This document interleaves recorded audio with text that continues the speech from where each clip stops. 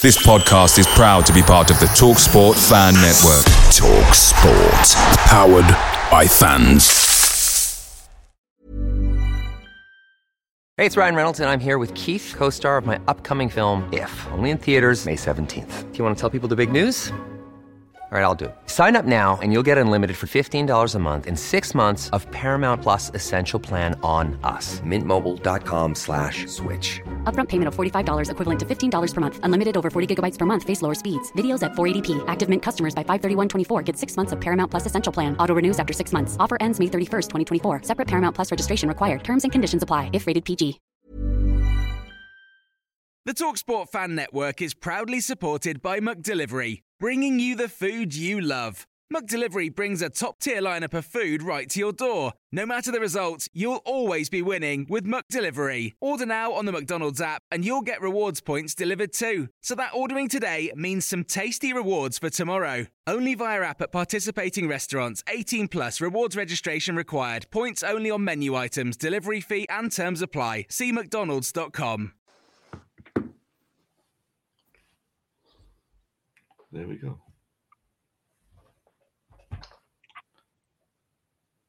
Jamie, we are live. Hello, everybody, and welcome back to Talking Devils, the leading independent Manchester United podcast. Before we kick off, remember to like and subscribe. I'm your host, Jamie, and I'm once again joined by former United goalkeeper Luke Steele and author Wayne Barton. If you're watching us live on YouTube, please feel free to get your comments in. And if you're listening back to us on whatever podcast service you use, please remember to leave us a review as well. It really helps. Firstly, obviously, morning, lads. It's lovely to see you again. Good to be back on. How are we feeling after last night? That's the big question. Luke, I'll come to you. How are you feeling? I'm feeling really good. Me and Wayne just had a chat before. He sounds like he's very excited, even though his face doesn't say it. Which is nice to see because I've not seen Wayne smile much since I started this podcast. So he's quite a serious guy, but it's nice to see him happy. And I know that he went to the game, and unfortunately I wasn't there, but of course watched it all live, and it was just such a better performance. Obviously the result was fantastic. But the performance was brilliant. I think they must have picked up on a few things from this podcast last week because, you know, obviously it didn't take a rocket scientist to point certain things out, but they certainly did change the way they played, especially from the back. You know, I think it was Gary Neville or Carragher pointed out, you know, that De Gea didn't go didn't go short at all, and you know it worked. And I think you tell me, guys, the atmosphere, me and my friends all watched it together, and the atmosphere on the TV seemed electric, and you could just feel it through, you know, the background noise and off the side of the pitch. You tell me that. Yeah, I mean, again, unfortunately, I couldn't get there either, and I was absolutely gutted. It's one of those games where you sit there and think, you know, out of the whole season, that's the one that you sort of think I was desperate to get to. But unfortunately, since I've only just come back from York, so getting back down to United is a bit of a nightmare at the minute in terms of money. But Wayne, talk to me. Luke hit the nail on the head. It is nice to see you smiling. Nice to see you clearly buzzing off last night's result. Talk to me about the game. How was it? Yeah, I mean, the atmosphere, like Luke said, was incredible. Obviously, you had the pre-match stuff for the protests, and that all added to it. There was a massive defiance with Casemiro being... everyone sort of knew that he was going to be presented beforehand. We all expected that to happen. So when he came out, he got the reception, but it was all the Glazers out, you know, like it was accompanied with the Glazers out and everything like that. And it was... Obviously, the big thing, Luke will know this definitely more than me, but when you're at Old Trafford and the music's turned off for like the first 30 minutes before kickoff, and they only put it on for the walkout, you know immediately that it's going to be an incredible atmosphere. So you want to get... I know that there was a large part of the support undivided about whether to go in or not early, you know, all that sort of stuff. But when you are in there early and the music's not on and the, you know, anticipation's building and everything like that, it's different. Old Trafford under the lights, it's just different. So, and you wonder if that's conducive to what follows, because really, none of us. We've done loads of podcasts over the last week, and although we were talking about the issues, like Luke said, it's funny how like every single issue that we pointed out has been sort of eradicated in that performance, but still the expectation was that the team couldn't turn it around that quickly, and that it was still going to get beaten quite heavily. So as soon as like Ben says in the comments, the aggression and the character shown by the players, it was like evident from like the first 5 minutes, and the crowd really responded to it. And as soon as they responded to that and the players were up for it a little bit more, it just sort of snowballed into this incredible performance that we saw. And yeah, it was just, I mean, you said that you look forward to it, Jamie. It's the worst game of the season for me. I hate it. Like, honestly, I hate it's worse when it's it used to be better because they'd have it at 12 o'clock. They'd always have the United Liverpool would be 12:30 on a Saturday. So nobody would be drinking. You'd just get up, go to the game, get it over and done with. And if it was good, you could be excited and celebrating. If it was bad, then at least it was at the start of the day and you can get on with your day. When it's the 8 o'clock kickoff, you've got all the day of dread, expecting United to get wipe the floor with, and then the anxiety of watching it unfold, especially like we were 2-0 up at one point, and like I just turned to the side and just went, I don't think we'll get beat. We're 2-0 up. That was my response. Like, no, we're definitely going to win now. I don't think we'll get beat now. And then when they scored like with 10 minutes to go, I'm like, here we go again. But it's because Liverpool are a great side, and United had done so well to that point, and you're wondering how those energy levels are going on. I know we'll talk about the game properly in a moment, but the atmosphere was incredible, and it is one of those things. When they're not on the crowd, when they're not on the team's back, when they're actually behind them, it does make a difference. And I'm not like saying, we've got to get behind every poor performance, but you've seen the difference that it makes. So use that energy for something good, because it was absolutely incredible last night. Yeah, I mean, it definitely looked it. And also, when I said that, I look forward to them, I think retrospectively, I look forward to it. After we've won, it's easy for me to go, oh, yeah, I wasn't last night. Because I'm with you. I don't think I've ever sat there on a day when we're playing Liverpool and been like, yeah, I'm really excited for the football. Even when we were a force and they were in that transitional period, I still didn't look forward to it, because it was one of those that you always had the inkling that they were going to get a result out of it. Just like with City were the same back in the day. But yeah, look, take nothing away. The last night's performance was top notch from us. It seems that when we sign a player from Real Madrid and bring them out in front of the crowd before a game, we go on to play really well. So maybe we need to do that most games. Now, you think back to when we unveiled Rafa Varane in front of Old Trafford and then went and hammered Leeds 5-1. So maybe that's the key to success. And maybe, like you say, everything we mentioned in the podcast, maybe Ten Hag is listening. And he went, there's some good ideas from the lads there, so maybe I'll put them into practice. But we'll get a bit more into the game, then we'll dissect it. So first off, obviously, the team selection. There's some big calls were made by Ten Hag last night. Dropping club captain Harry Maguire, which probably didn't come as a surprise to most people. Obviously, dropping Ronaldo is a big one, and we saw Malacia get his first competitive start for the club. The big cause then, Luke, do you reckon he was vindicated in his decision? Do you reckon it was the right choice to make at the time? I know obviously the result seems to say that, but if we go back to just sort of pre-game, do you think that Ten Hag made the correct decision? Yeah, I think that you've got to remember that Ronaldo hasn't had a proper pre-season, and if you just take away results and think of it as a sports science point of view and things like that, his age, of course, and the way United wanted to play, it's not that big of a deal that Ronaldo didn't play, in my opinion. I don't think too many people were that surprised. It could have gone either way. But, it's results time already. After 2 defeats at Man U, you've got to then pick up results. But I think that he's made the right decision there. We don't know the ins and outs, how Ronaldo's feeling in training and all the rest of it. So that's nothing to...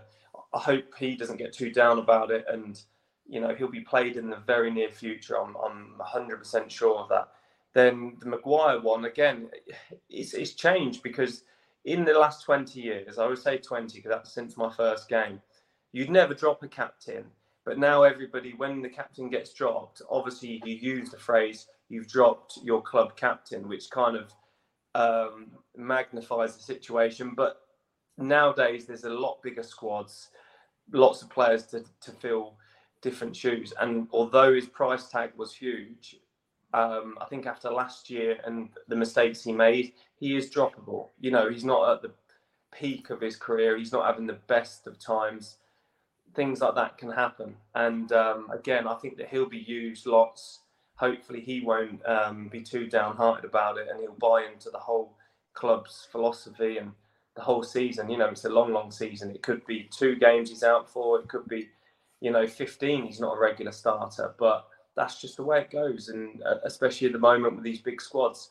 So I think that Ten Hag was brave and assertive to make these decisions, and it paid off for him because obviously the guy played well.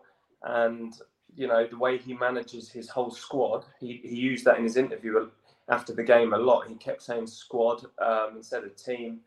And he's dead right, because you could end up playing 50, 60 games and need everybody on board. So, fair play to him. He deserves all the credit from last night. He didn't take the credit. Again, I heard him speak after, and he said perfectly about the next game and the next game.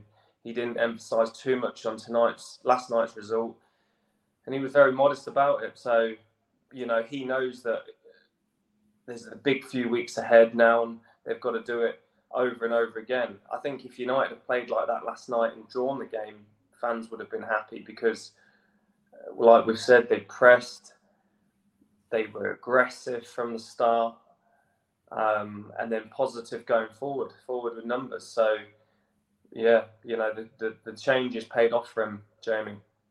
Yeah, absolutely. I don't think there's anyone that can sit there and say that they didn't pay off for him. But Wayne, would you say that Erik ten Hag was sort of forced into making those changes rather than it being necessarily him sitting down from a tactical standpoint and thinking, this is Liverpool that we're playing against, these are the players I'm going to bring in to get the best out of them? Do you reckon it was more a reflection of the 2 games that we'd had prior to this, and his hand's almost been forced into saying, right, well, we're clearly not performing with these players in the team, so I'm going to make some changes? What do you think? Yeah, I think it's a bit of both. I think you look at Martinez, I think that was a brave call because, he was absolutely slaughtered last week. So Martinez, he kept his place against Liverpool. You know what I mean? So I think that was a massive call from. We talk about the players that he dropped, the ones that he kept in, those decisions were just as important. So yeah, Martinez obviously played outstanding as well. In link with Malacia, I thought that was the most impressive area of the pitch, considering that's their first massive game in English football, and they played as a pair on that side. The one thing I would say about Ten Hag is, even, and I think we did sort of touch on this on last week's podcast, even if we say that he's got an error, he's at least looking at those errors and trying to correct them quite quickly. And he's doing that within games. So his selection, and he's making changes at half time, and then he's making the switches before the next game. And then he's not afraid to make 2 or 3 changes at half time again. He keeps doing that. And obviously then the changes before yesterday's game. So in terms of like him being forced to do it, I just think what you're seeing is a very proactive manager. Yes, they look like reactive changes, but you've got to remember that he's brand new in the setup. He's giving all the squad, and this is a really important point that Luke made. And this is why it's good having a pro on to talk about the subtle nuance in the way that he's talking about squad and the way that he's talking about the next game and not concentrating on the Liverpool game.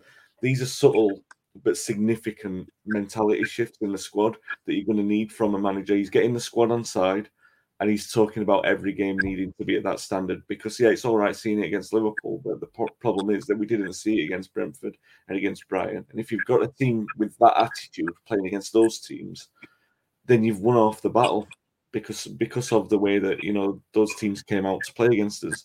So these are the things that he's identifying. They look reactive in the moment because they are reactive to defeats and poor performances, but they're as proactive as a new manager can be in that situation, and so brave. Like Luke said, dropping the captain, it wouldn't have been a thing, and he's gone and done that, knowing as well. I mean, probably more people were talking about dropping the captain than they were dropping Ronaldo. In terms of it being such a statement to make.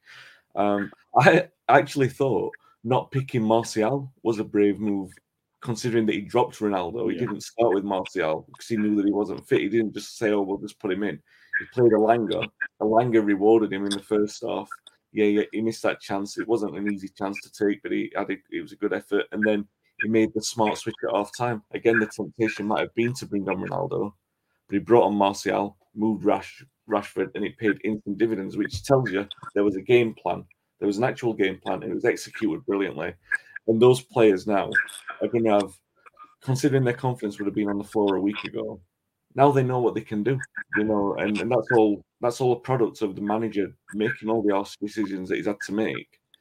It's hopefully going to create a more positive working environment for them. And yeah, I've been massively impressed with everything. Even when we were talking last week, can we be critical of Ten Hag's tactics? Well, I think today you've seen last night you saw his approach is reaping dividends. Absolutely. He's adjusted, like we said.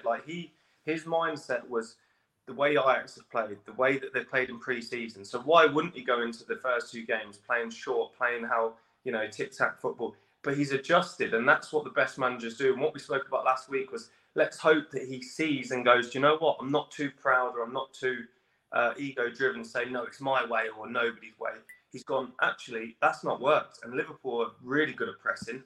Bam, we're going long, we're going to press the team. And he did that, and it's so good to see, because hopefully now he continues that. Maybe not for every game, because certain teams might be easily played around at the back. But if you haven't got the top class players to do that, you have to find another way. Yeah, absolutely. And I just want to come back to something that you said earlier as well, Luke. And you mentioned it there about we decided not to play out from the back short from David De Gea. We were sending it long. For David De Gea, based on the fact that in the 2 games that he's played so far this season, he's conceded 6 goals. Brentford, he was, undeniably poor in the performance. Last night, he barely put a foot wrong, though. We were seeing David De Gea back to his sparkling best in terms of his reactive saves. There was that one sort of around the 60th minute mark, just that little foot that he just got to the ball just to keep it out. The goal they scored, granted, was a slight defensive error from the team, but how much would it have taken for De Gea to dust himself off after the 2 performances so far, knowing that the spotlight is well and truly going to be on him against Mo Salah, who has enjoyed so much freedom against us the last few times he's played us? What would he have been doing sort of pre-game to hype himself up and to get himself into the mentality to put in the performance that he did last night? Oh, good questions there, Jamie. I thought you were going to leave the goalkeeper questions out, but my friends... You can't do that. Right, so when I say trust me, he would have been very nervous about last night. Although he did play well in the second half, made a few good saves, I think you could see that he was more than happy to go long with every kick. I think he was very safe in what he was doing. Little tiny things where maybe he could have clipped a ball here, but he was just going long. He made a couple of good saves. One I thought was a really good save until they slowed it down to his right, where it kind of sat nicely for him. And he even give it one of those to say that, it wasn't anything special. It was just out for a corner. And I was gutted because obviously he made a good sharp save for the goal, and Salah was quick to react, and it was good header, to be honest. So you can't blame him there, but he'll be very relieved. But in that last 10 minutes, he would have been extremely nervous, because as a goalkeeper, when you've made really bad mistakes, like he did against Brentford, it was horrendous goalkeeping against Brentford, and he would have known that. That if you go out again and play poorly or concede a bad goal, you could be dropped. And it doesn't matter who you are, especially when he sees Ronaldo and Maguire being dropped. It wouldn't have surprised me if he'd have made another error, say last night, or it would cost him the game, that he could have been dropped for Heaton or whoever for the next one, because that's the way it is. And especially at Manchester United, and like I said last week, it's the hardest position in the football world, Manchester United's goalkeeper. And I think he has, when you get a couple of games under your belt after a mistake, it's great. So to answer your question, yeah, he would have been very nervous, and he would have, it's great that he's got through it, not only with a win, but with a few good saves as well. So I'm pleased for him. I'm pleased that whoever's, sorted the stuff at the back has made that decision, because it doesn't need to be blown up, but he's not that goalkeeper who's going to play tat, tat, tat, tat round the back and make angles and sharp passes like Alisson and the Manchester City goalkeeper. So it's great. You know, it's quite clear that he's hopefully will continue to go long and they'll pick up pieces. So brilliant there. Yeah, brilliant. And of course, I've got to ask you the goalkeeper questions. I can't be leaving them out. It'd be wasting the opportunity, wouldn't it? So yeah, Wayne, obviously De Gea seemed to have turned a bit of a corner last night. I mean, there were last night's Liverpool team, you know, with Darwin Núñez missing, there weren't many sort of high balls being sent in for, you know, a centre forward to attack because that wasn't their sort of game plan. There were a couple of times when Trent put a ball in deep into the box and we still didn't really see De Gea come out and commit to those high claims. So do you think that if we do come up against a team that are maybe playing a bit more of an aerial game, that De Gea might still struggle in those, or will this game boost his confidence to the point that he'll go back to doing the basics really well and that'll be enough to get him through? I think with De Gea, he's always... The thing that's, you know, a great testament to the fact that he's played nearly 500 times for us is the fact that he can recover from blips. And he's got the confidence to do that. And Luke will tell you that you need that recovery and arrogance in a goalkeeper to be able to do that. He's never been that kind of goalkeeper to dominate his box. So I'm not too concerned about that so long as we get what's in front of him right. It seemed yesterday like Martinez was almost being reactionary in a sarcastic way, the number of headers he was trying to win. You know, like, oh, you're going to criticise me, I'll head everything that I can, which he did brilliantly, by the way. I think as far as United are concerned, yes, that was the best game plan to beat Liverpool, you know, push out long from the goal kicks and playing behind like we were doing with Rashford and Martial. But those are United's strengths anyway. You know, it's not just against Liverpool. And so we've got to be pushing forward with that kind of mentality anyway. As for De Gea, I'm not as concerned with him as a lot of people seem to be. Yeah, his form has gradually decreased in quality over the last couple of years, but I'm not still concerned. I'm really not massively concerned about him. I don't think it's a massive emergency at the moment, as long as we don't play to his weaknesses, which we have been doing and we were doing last season. As long as we, as a team, know that all these individuals have got strengths and weaknesses and that we don't sort of play to the poorer parts of our game, then I think De Gea is still an incredible goalkeeper for us. And, you know, yeah, like we said, it wasn't that the saves were brilliant last night, but his composure was fine. Yeah, he would have been nervous, but he didn't show it. And, you know, that helped a very composed defensive display, even though we were put under a lot of pressure. To go back to the original point, though, what you made, I'm not really concerned about whether or not he dominates, so long as the defensive structure is right. It's never really been a goal to do that anyway. Yeah, brilliant. Some good insights there on De Gea. So just moving them slightly forward, you know, we've already spoken a little bit about Martinez. That partnership between him and Varane last night seemed to work wonderfully. You know, we can sort of understand a little bit more now why Martinez had the nickname the Butcher when he was at Ajax.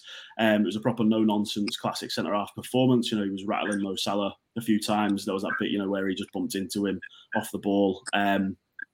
And I agree with what he's saying. You know, the ball will be coming sort of a foot off the ground and he'd be sticking his head in there just to head it away, just to really get that heading accuracy statistic up a little bit.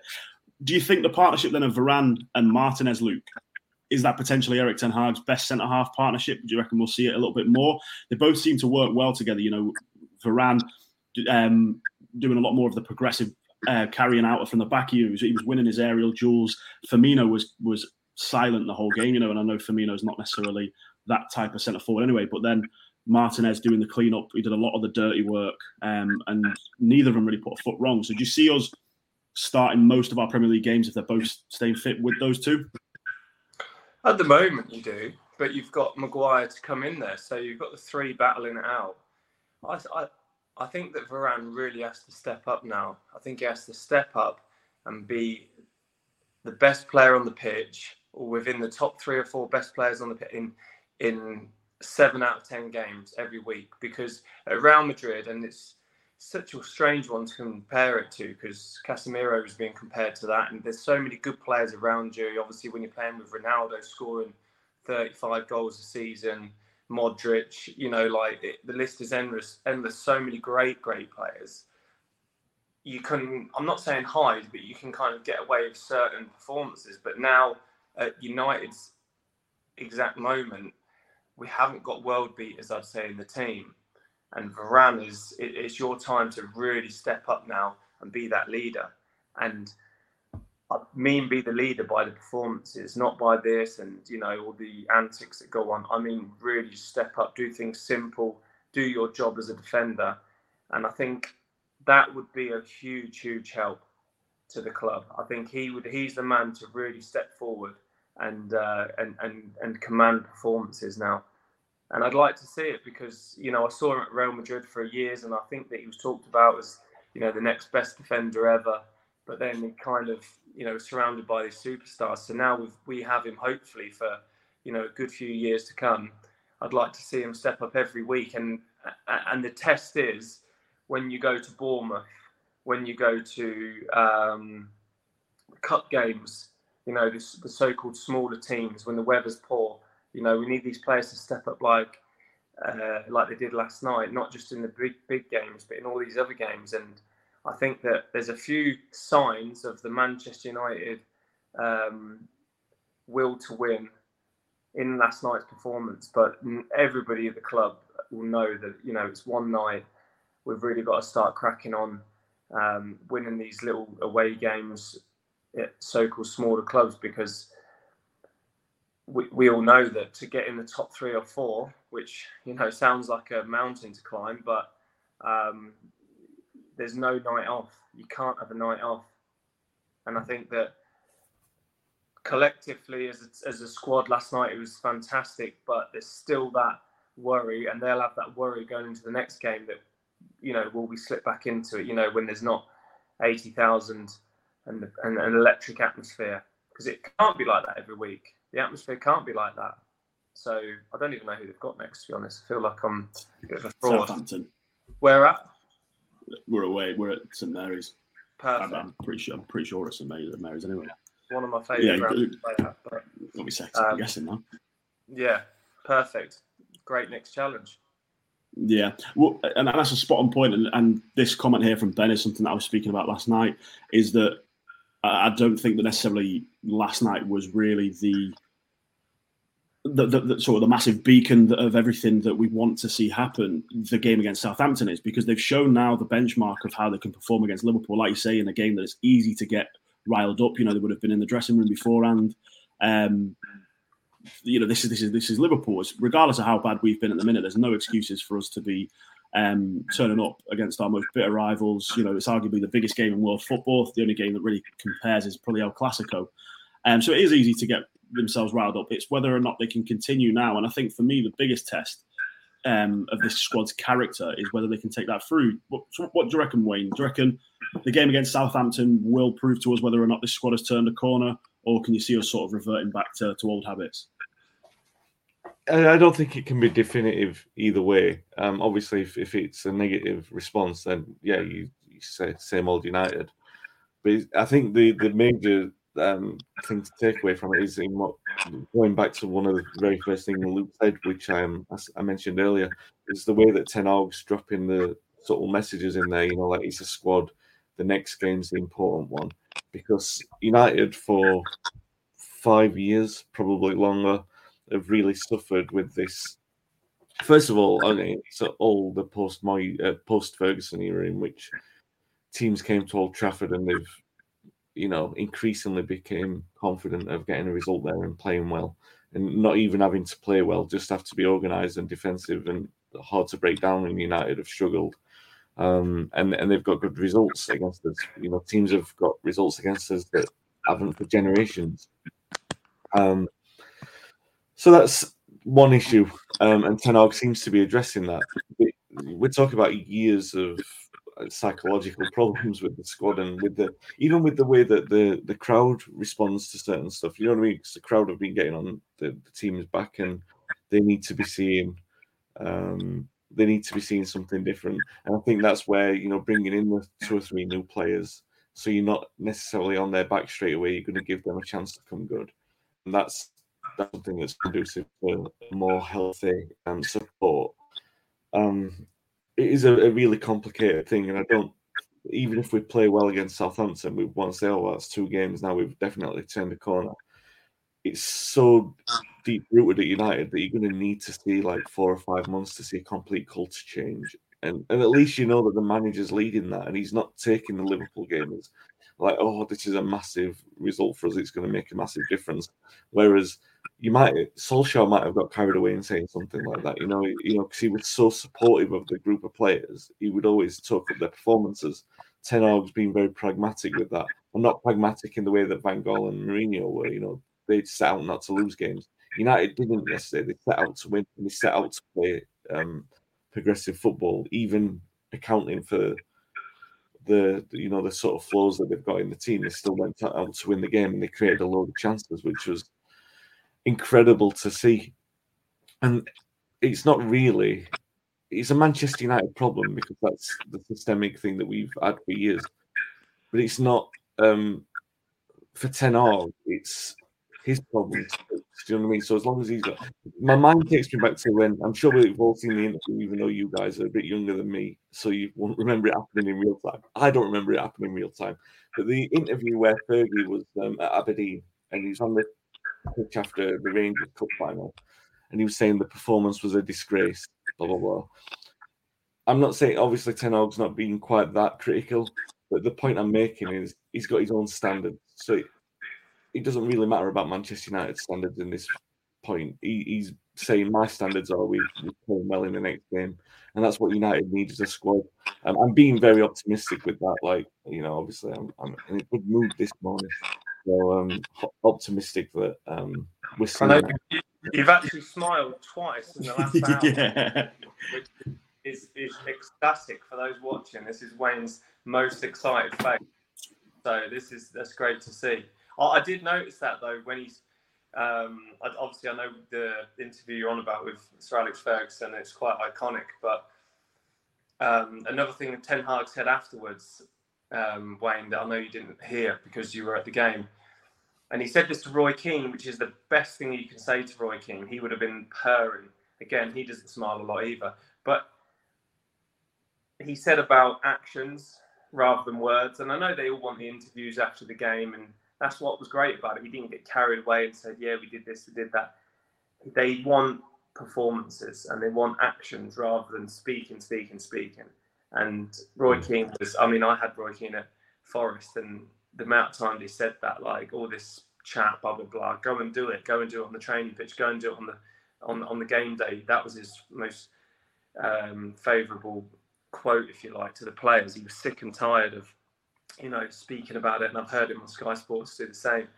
But I think that's now the message.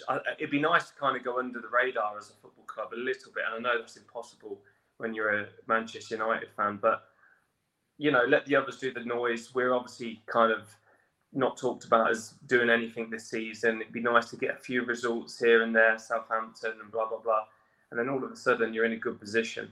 But I think I just read a comment from Michael Pieri, and he was on about Casemiro going in, more control. So I totally understand, but you have to remember, new players come to a new league. It doesn't always happen as easy as people would like. So there's new players that played last night, and Casemiro is no different. It doesn't matter how much it costs. You're going to a new league. It's completely new surroundings. It might take him a few games. And I think that McTominay was excellent last night. And I also think that Eriksen could be one of my favourite United players. I said to my friends, I wish that we'd gone for him straight away before he'd gone to Brentford.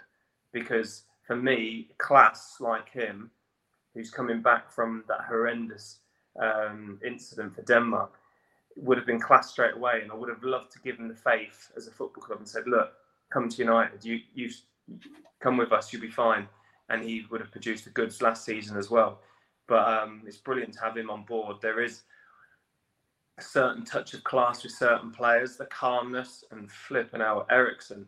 You can just see the calmness in him. And I think he's going to get better and better as an asset for Manchester United. And I think he's going to be superb. Yeah, absolutely. I agree with spot on there. And it brings us nicely on to, so I want to just talk about the midfield for a second, because when the team sheet came out and I looked at the midfield three of McTominay, Eriksen and Bruno, to me, that midfield looks like it shouldn't work. There isn't a lot of balance in that midfield. We know that McTominay isn't the defensive midfielder that everyone seems to assume he is because of his build and his stature. He does prefer to sort of be a box to box a little bit more. Eriksen playing a bit deeper, putting in some sort of, having to do some of the dirty work, and then Bruno as the lone 10. But for some reason, it did work last night. I agree with you, Luke. I think that McTominay was very assured last night. He was quietly one of our best players. He swept up quite nicely, and he stopped things going past him with a lot of ease. Now, I know that people have always, have been a bit hit and miss with McTominay, and I've been a critic of his in the past as well. But there was something about that midfield, Wayne, wasn't there? Like, what do you think it was about that and about last night's game that allowed us to play with Bruno and Eriksen in the same midfield as Scott McTominay? No one really necessarily with the role of doing the dirty work, but something about him just clicked, didn't it? Yeah, McTominay for me, Luke's quite right. He was exceptional. I would even say I'd go as far as to say it was one of his top 3 performances for United, and he really needed that at that moment in time. His economy, again, we're all just re-quoting Luke's quotes from earlier in the podcast here, but the economy of some of the play. So Varane's economy of play, keeping it simple, but McTominay as well was keeping it simple. Something that really seemed to stand out to me was the combination plays. So I know Varane, he had a couple of wobbles in the first half, but he got away with it. And when he got away with it, Dalot was covering for him. And as soon as they got the ball away, they were high-fiving, like they were clearly in sync, and you had that all across the back line. You're starting to see little combinations where it looks like 3 or 4 players in those areas of the side on the pitch are aware of their own responsibilities in those areas. So they're all playing for each other. And McTominay was part of that. Bruno was part of that. Eriksen was part of that. And there are a few shifts around as well because Bruno moved position a couple of times. Eriksen, like Luke said, is class, and he does all the simple things which you definitely can't take for granted, considering what we've seen from the United side over the last 2 or 3 years. So the fact that he comes in and does it, and his deliveries, like 9 times out of 10, he's just spot on, and you just take that sort of stuff for granted, really, when you see how consistent he is with it. But how we can't because of how often he's been missing for us. So to see a player come in and just do the basics right is a breath of fresh air. But to return to the point about the midfield, I think it was more to do like what I was saying with the combinations, where you have the defensive combinations helping them, and the attackers always looking to move in behind the defenders, the Liverpool defenders. So the option was always on to play a long ball. And United, in that kind of game, they're going to press high. Liverpool were always going to press high, so they needed to have an option to release a long pass, and they did it so often. And it created probably 4 or 5 big chances for us. And I think it came down to that combination play, really. Not necessarily the midfield combination, because I still don't, in terms of controlling the game, they didn't do that, because they didn't have the quality to do that. Bruno's not as comfortable in possession as Eriksen, and McTominay isn't as comfortable in possession as either of those. But once you get Casemiro in there, and he's got the combination with Eriksen, you've got 2 players who can keep hold of the ball, and Bruno his risk-taking becomes something that you can accommodate more because you've got 2 players who are better at keeping possession. So the more established these connections and little combinations from, like, obviously United's play is going to improve. So yeah, I thought that kind of level of performance in 9 days was impossible, and somehow Ten Hag managed to do that. So it's a testament to the players. I don't want to say it's all on the coach, because the players definitely, we've given them enough stakes, so let's give them the praise that they deserve. They were brilliant last night. Yeah, absolutely. I think they all executed the game plan very well, and I think with McTominay as well, something that I noticed was, I think he was given quite a specific job to do last night, and like we said, he did it very well. And I think one of the problems that he's had before, especially when he partners with Fred, is that neither of them necessarily know what their responsibilities are and what the other person's responsibilities are. So we end up with both of them attempting to do the same thing when one of them needs to drop in as the other one progresses, and vice versa. Whereas last night, like you say, he had that pocket that he was in. That was his zone. And I noticed exactly the same thing that you noticed, that the sort of the triangle of him, Varane, and Dalot worked really well in connection with each other. There was quite a few little passes being made to get out of trouble, and it was a much more assured performance. One that you can understand why Mourinho created a trophy to give to him, because there clearly is a player in Scott McTominay. Do you know what I mean? It obviously gives us a bit of a selection headache. Like, Luke, I'm going to come back to you in a sec. I know you said obviously it's always tricky when new players do come in and it can take time for them to gel. But with Casemiro coming in and the performances we've seen him put in for Brazil alongside Fred, it keeps Fabinho out of the side for that Brazil team most of the time. It gives us a better selection palette to choose from, I suppose is the correct term. But it also potentially gives us a bit of a selection dilemma, doesn't it? Because we saw that, like you said, you hit the nail on the head. Eriksen oozes class. He's very good at doing the simple things. It's nice to see somebody standing over a set piece and think, this might actually go in, that free kick that he had where Alisson had to tip it over the bar. But does Casemiro coming in allow Ten Hag to think a bit different about the midfield, to potentially deploy us in different ways? And is it likely that we're going to see a few different midfield combinations throughout the season, Luke? Yeah, it gives you those options.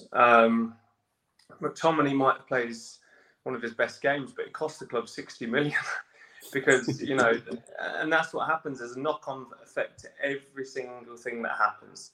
And he would have been thinking, oh no, my run's over.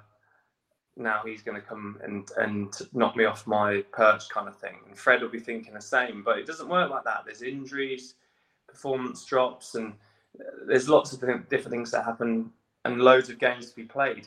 Casemiro will probably be on the bench Saturday. If I was a betting man, I'd say that would be the case, because I think Ten Hag would be fair in his selection.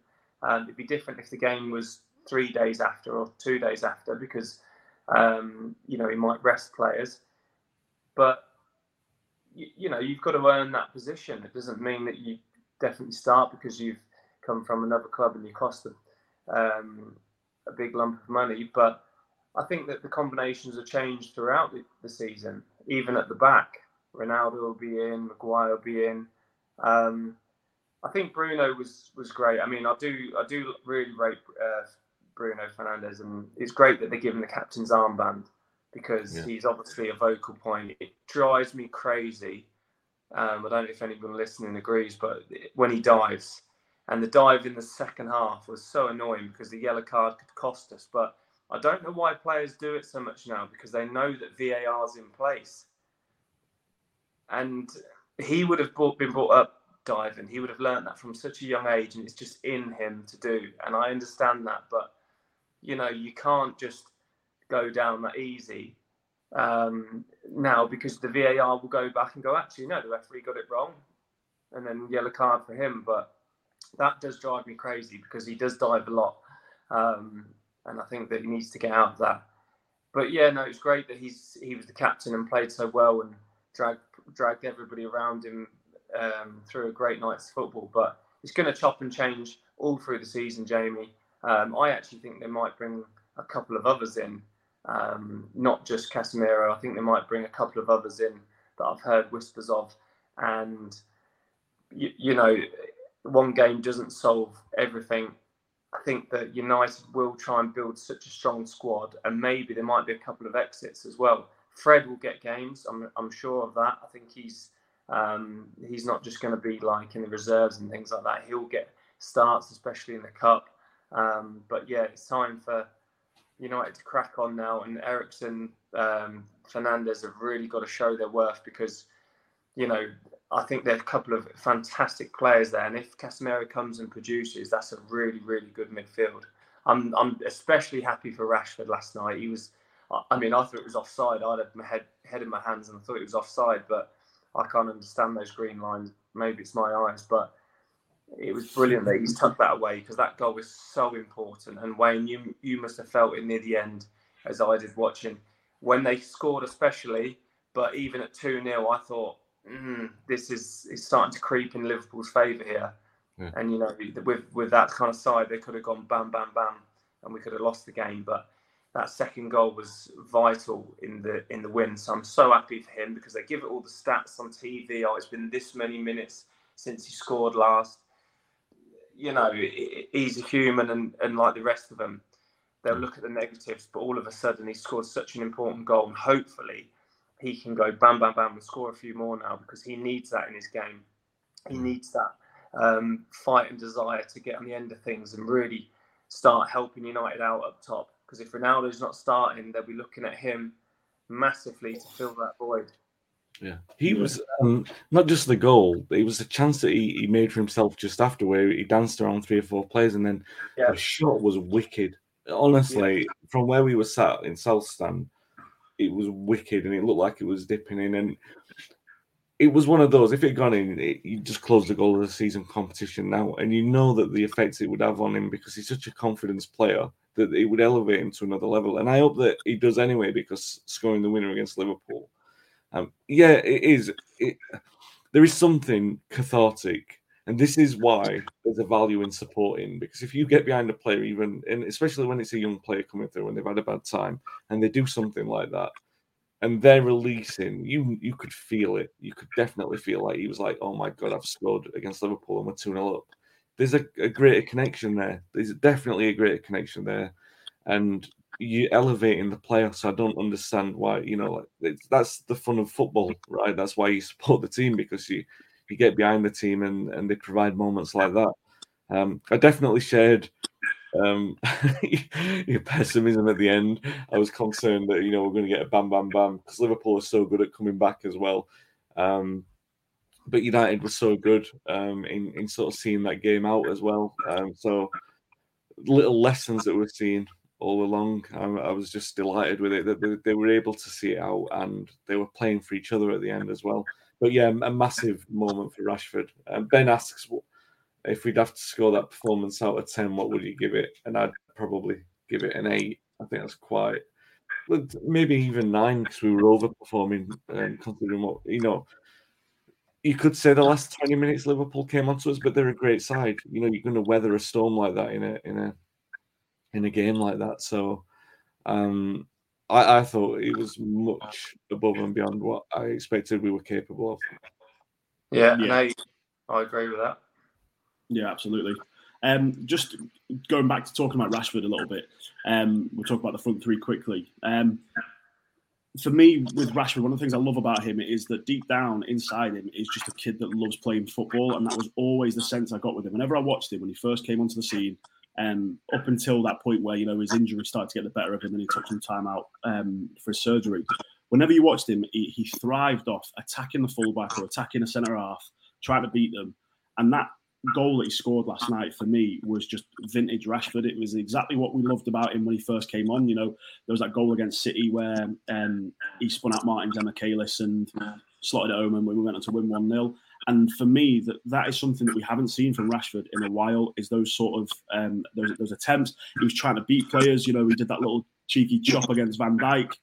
We've seen them come off for him before against Van Dijk. And it seemed like he was playing on a playground again with his mates, which is exactly what I want to see from Rashford. I absolutely love the man. And one thing I did like about the front three is that they know that Trent is their best outlet down the channels to try and get any joy, because as exceptional as he is going forward, he is there to be got at when it comes to attacking a defender. And I liked that we saw the front three, whoever that was at the point, whether it was Alanga or when Martial came on, they were interchanging, and it didn't really give Trent any room to breathe. Rashford would attack him for a few minutes and then he'd swap over with Sancho. You'd see Sancho getting at him. And that's something that I really do think gives us some joy against Liverpool. The front three last night all playing together, and as soon as Rashford scored that goal and Tony Marshall started smiling and went over to him, the little child inside of me got excited again, because it was like that season where Rashford and Martial, having that bit of playful competition between each other, who can score the most goals.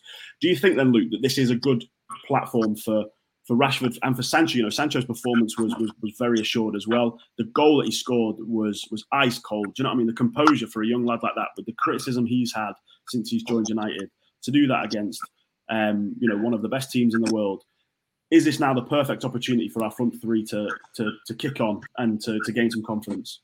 Do you know what I'd forgotten about Sancho and Martial for a second. I thought they were excellent. I think that Martial, I think I said last week about his injury, it's disappointing that he got injured because he looks so sharp.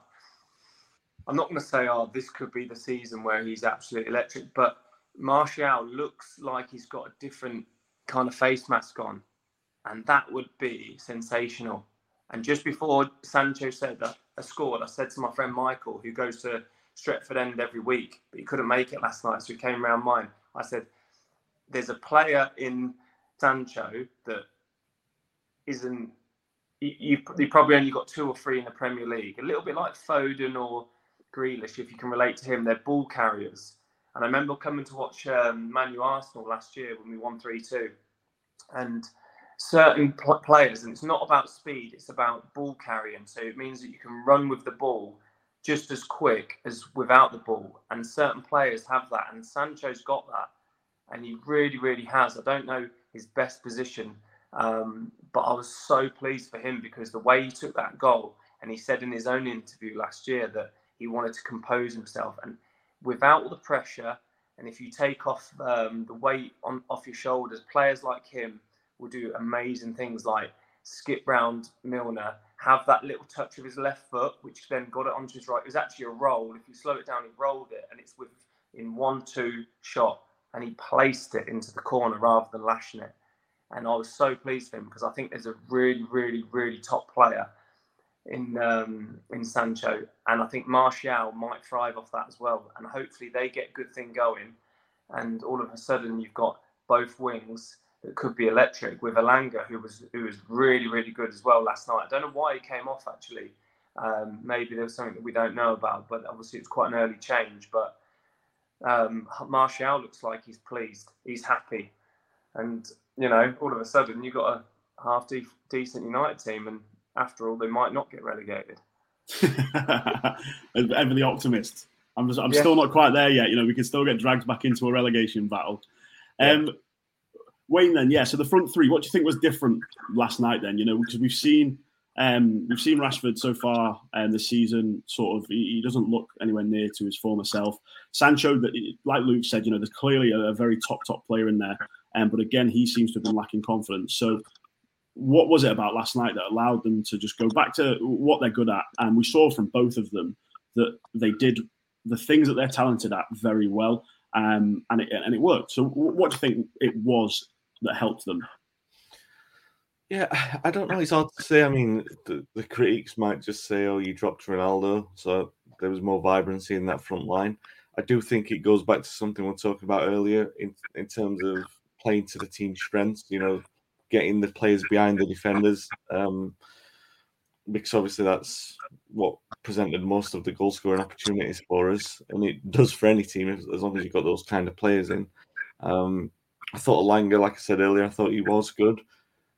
But I agree with Luke again. When Martial came on, and this is the thing, when you talk about the team as a collective, when you talk about the players as individuals, I didn't think that performance was in them last night. And I certainly wouldn't have thought that performance was in Martial. I thought his games, his days of putting in those kind of performances against the big teams are over. Even though he's got the talent, I just thought defenders would figure him out.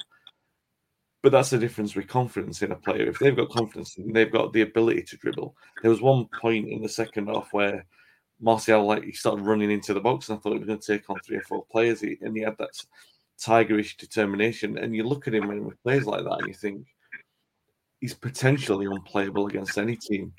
And that it's kind of like a little trap that you fall into as a fan, because you know that he's got that ability anyway. But we've seen that for 5 or 6 years, that we know that he's got the ability. It's the consistency to do it. And now I think the biggest thing that he's done, certainly in proving me wrong, is that he's proved that he can put in a top performance, a disciplined performance against the top team. So if you can add that consistency to it, then it is falling into that trap. We've definitely got a player there, but he's so close to being world class. Really, he's got all the attributes to be there. It's frightening that we've got a player who's potentially that good. I agree. I told you, I think my best friends had told me from the start, Martial is going to be world class. And I've said he's got attributes which people go on about, but he doesn't do it consistently, and he doesn't do the hard yards. Last night he showed to me that he can be anything, and not just. I mean, last night he played good. He didn't play like out of this world and score 3 goals or anything. But why hasn't he been World Cup? Like, why isn't he up there with the Ballon d'Or nominees like now? Because he's had the years, and he's not like a young kid anymore. I don't watch United at Old Trafford every week, and I watch him on TV, but he's one of them who kind of like looks like he's always just, doing a 6, 7 out of 10. And what is it with him, Wayne? Because like I get so frustrated with players who get spoken about so much, and they say, "Oh, but he could be world class, and he could be this, he could be that." Well, he's not doing it at the moment. James Milner, or Gary Neville, they got the best out of themselves. Why isn't Martial getting the best out of himself? Like, is it just his DNA? Is it just the way he is? He's just chilled, or what? I don't know. It's the career-defining question for him, right? That's basically what's going to define. The thing what I would say, and this definitely isn't making an excuse for him, he's had a lot of knocks at Old Trafford. Like, he's been moved out of the spotlight. He had his shirt number taken off him. He had his position taken away from him. He was told to move in and out. When it seemed like the team was going to be built around him, he was moved out, and a veteran was brought in. You've had Ibrahimovic, took his number. Ronaldo came in to play through the middle. All these kind of things. Yeah, I know that you have, as a player, you either rise or you buckle to those kind of challenges, but they were significant challenges. I mean, if Ibrahimovic is brought in, he's playing. If Ronaldo's brought in, he's playing. So, he was scrapping for a position in there when he could justifiably say that his performance prior to that was good enough to, earn him. He played well in the season before Ronaldo. He played well in the season before Ibrahimovic. So there were certain things like that you can say, it affected his confidence. And the rest of it, I don't know. It's got to be a mentality thing, because that he's much better than what he shows consistently. And it might be a case of getting the right manager. We've talked about, everyone keeps talking about Cantona and how he was, Ferguson had to be the right manager and Old Trafford the right environment to get the best out of him. So Ten Hag could well be the manager to unlock the things that Martial's capable of, because we know that he's got all the talent. And look, I'd rather have an informed Martial than Arnautovic. Do you know what I mean? I know it sounds like a no-brainer, but you've got the player there, and as long as he's motivated and he's informed, then obviously it's a no-brainer. You want him in the team. Yeah, absolutely. And I think one of Martial's best qualities within that side is the way that he links the front three together. People used to talk about Salah, Mane, and Firmino, how Firmino was, the most underrated and arguably the most important out of those three, when they were really at their peak. And Martial, with Sancho and Rashford in that side, can operate in an almost similar position. We saw it last night with the ball that he played to Rashford. And again, Luke, I'm with you. I thought it was offside, and I was sat there devastated because it looked miles off. And then all of a sudden, this line comes out from Gomez's shoulder, and I'm like, all right, okay, never mind.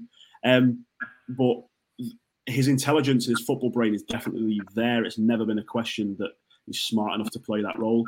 I think he'll thrive if he manages to get a good run in the team. I think he'll thrive off having Sancho, as well as having Rashford there. We know that he can have a good partnership with Rashford, but I think that this is the season. If he's going to do it in a United shirt, this is sort of last chance saloon, isn't it? He's been at the club now for nearly 7 years. Was it 2015 he joined us, wasn't it, under Van Gaal?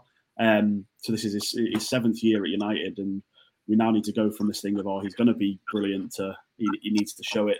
And I think Ten Hag could be the coach to do that. I think the way in which he operated Haller at Ajax and got him to link the play as well is similar to potentially how we could see Martial deployed. So it's interesting to see where we're going to fit and what Ronaldo does, because I think it's very different. So we've discussed and dissected the Liverpool performance very comprehensively there, and I really enjoyed that. But I just want to quickly, just before we finish off, just move on to a few other topics. Bruno came out after the game and was speaking about Ronaldo and said, there's a couple of things, there's one or two things that I know, but I'm not going to say. You'll hear from Ronaldo when the time's right.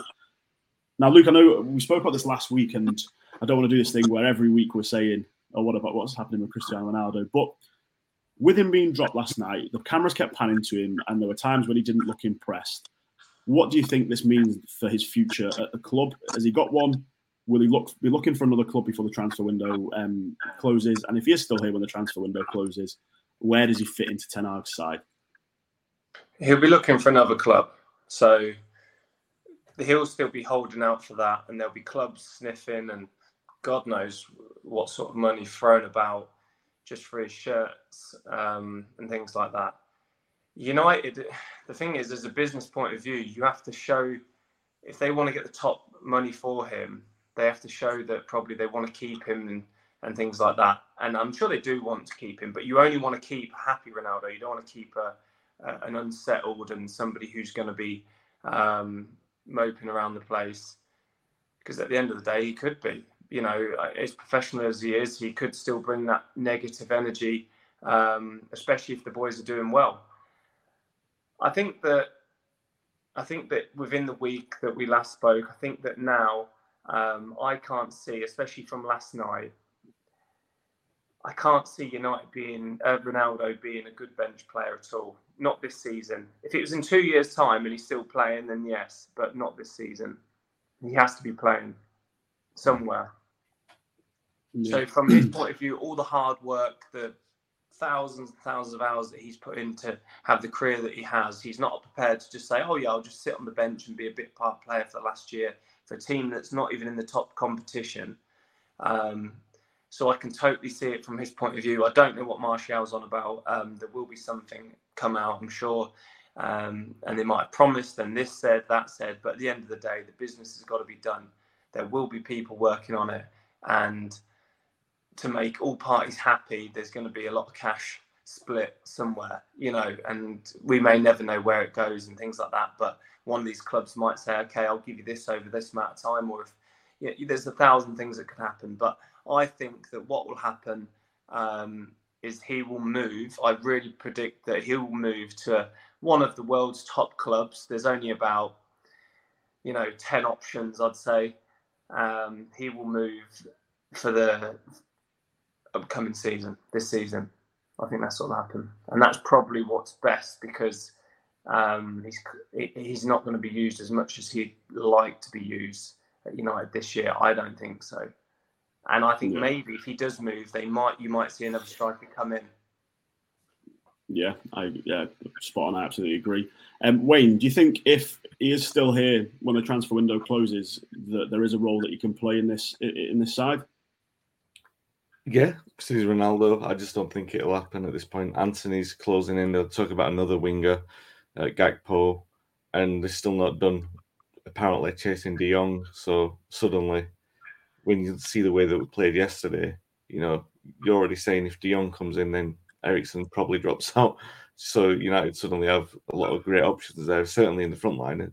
If you've got Martial, Sancho, and Rashford playing well, then, Anthony and Gakpo are adding to that problem. So it's going to be a big week for United. And in terms of who comes in and who goes out, I wouldn't like to sort of make any predictions. Just wait and see what happens and then analyse it at the end of it. Yeah, definitely. What I will ask, though, quickly, just to finish on then, because there's lots of talks of incomings and outgoings. Luke, if we could only make 2 more signings before the window closed, who would you like to bring in? Put you on the spot there. I do apologise. Wait, Wayne, you go first. Yeah, go on, Wayne. I would go with De Jong because that's the one the manager wants, and Anthony because obviously he wants him as well. So they're the 2 that I would go with. Yeah, spot on. I think I'd have to agree with that one. Does that give you enough time to think, Luke? No, I went too quick there. I was going to say. Well, you can tell you think about it. Well, you've left that question quite open. I feel like I'm on Champ Manager where I could literally just pick anybody in the world. So I'm going to go with that answer. So my favourite player is Foden. So I think he's England's best talent over the last whatever years. I love the way he plays. So obviously that's not going to happen, but I'd say Foden. And probably Oh God, I'd get shot if I said that. But I don't know. I just feel like I just feel like Ronaldo, as much as I love him to stay, it'd be brilliant, and I think he could play half the season's games, he'd be happy, but he won't be. So in my head, Ronaldo's leaving. So we need to replace him with somebody who can head the ball, because it's the one thing he can do. And the strikers we've got, they're not great headers of the football. So, you could go for someone like Mitrovic, who's really good at that. He could be like a good impact player, sub player. You think of the goals he scored. I know it's in the Championship, and he started off on fire in the Premier League, but he's on fire at the moment. He might relish that chance. I don't know what age he is. I think he's 30. Oh, is he? I thought he was like late 20s. But he could be like, I know not a Sheringham, but, one of them older players who you think, oh, what a genius signing that was. Hungary, never thought he'd play for a club like this. But like someone like that, I'm trying to think another good example, but I think... Ivan Toney, he was at Peterborough. Yeah, I know him a little bit. That would be unbelievable. Yeah, why not? Because he's on fire at Brentford. And that's the kind of player who that if he doesn't start every game at Man U, he wouldn't be like raging. He could do a job. But I think there's some sort of genius move in there. I'm going to have to get my champ manager out and actually think about this. But yeah, I've not got an answer for you, so I'm not. I know that was spot on. I enjoyed that. Look, Luke, Wayne, it's always a pleasure. Really enjoyed this morning's chat. Thank you very much, everyone, as well, for tuning in. I hope you've enjoyed it as well. Remember to like, subscribe, and also to leave us a review if you're listening on Spotify or Apple Music as well. We've got quite a few other shows coming up this week as well, so make sure you check out Talk of the Devils on Twitter to find out where they are. And we'll see you next week. Hope you have a good week, everybody, and we'll see you soon. Away days are great, but there's nothing quite like playing at home. The same goes for McDonald's. Maximise your home ground advantage with McDelivery. Order now on the McDonald's app. At participating restaurants, 18 plus, serving times, delivery fee and terms apply. See mcdonalds.com. This podcast is proud to be part of the TalkSport Fan Network. TalkSport. Powered by fans.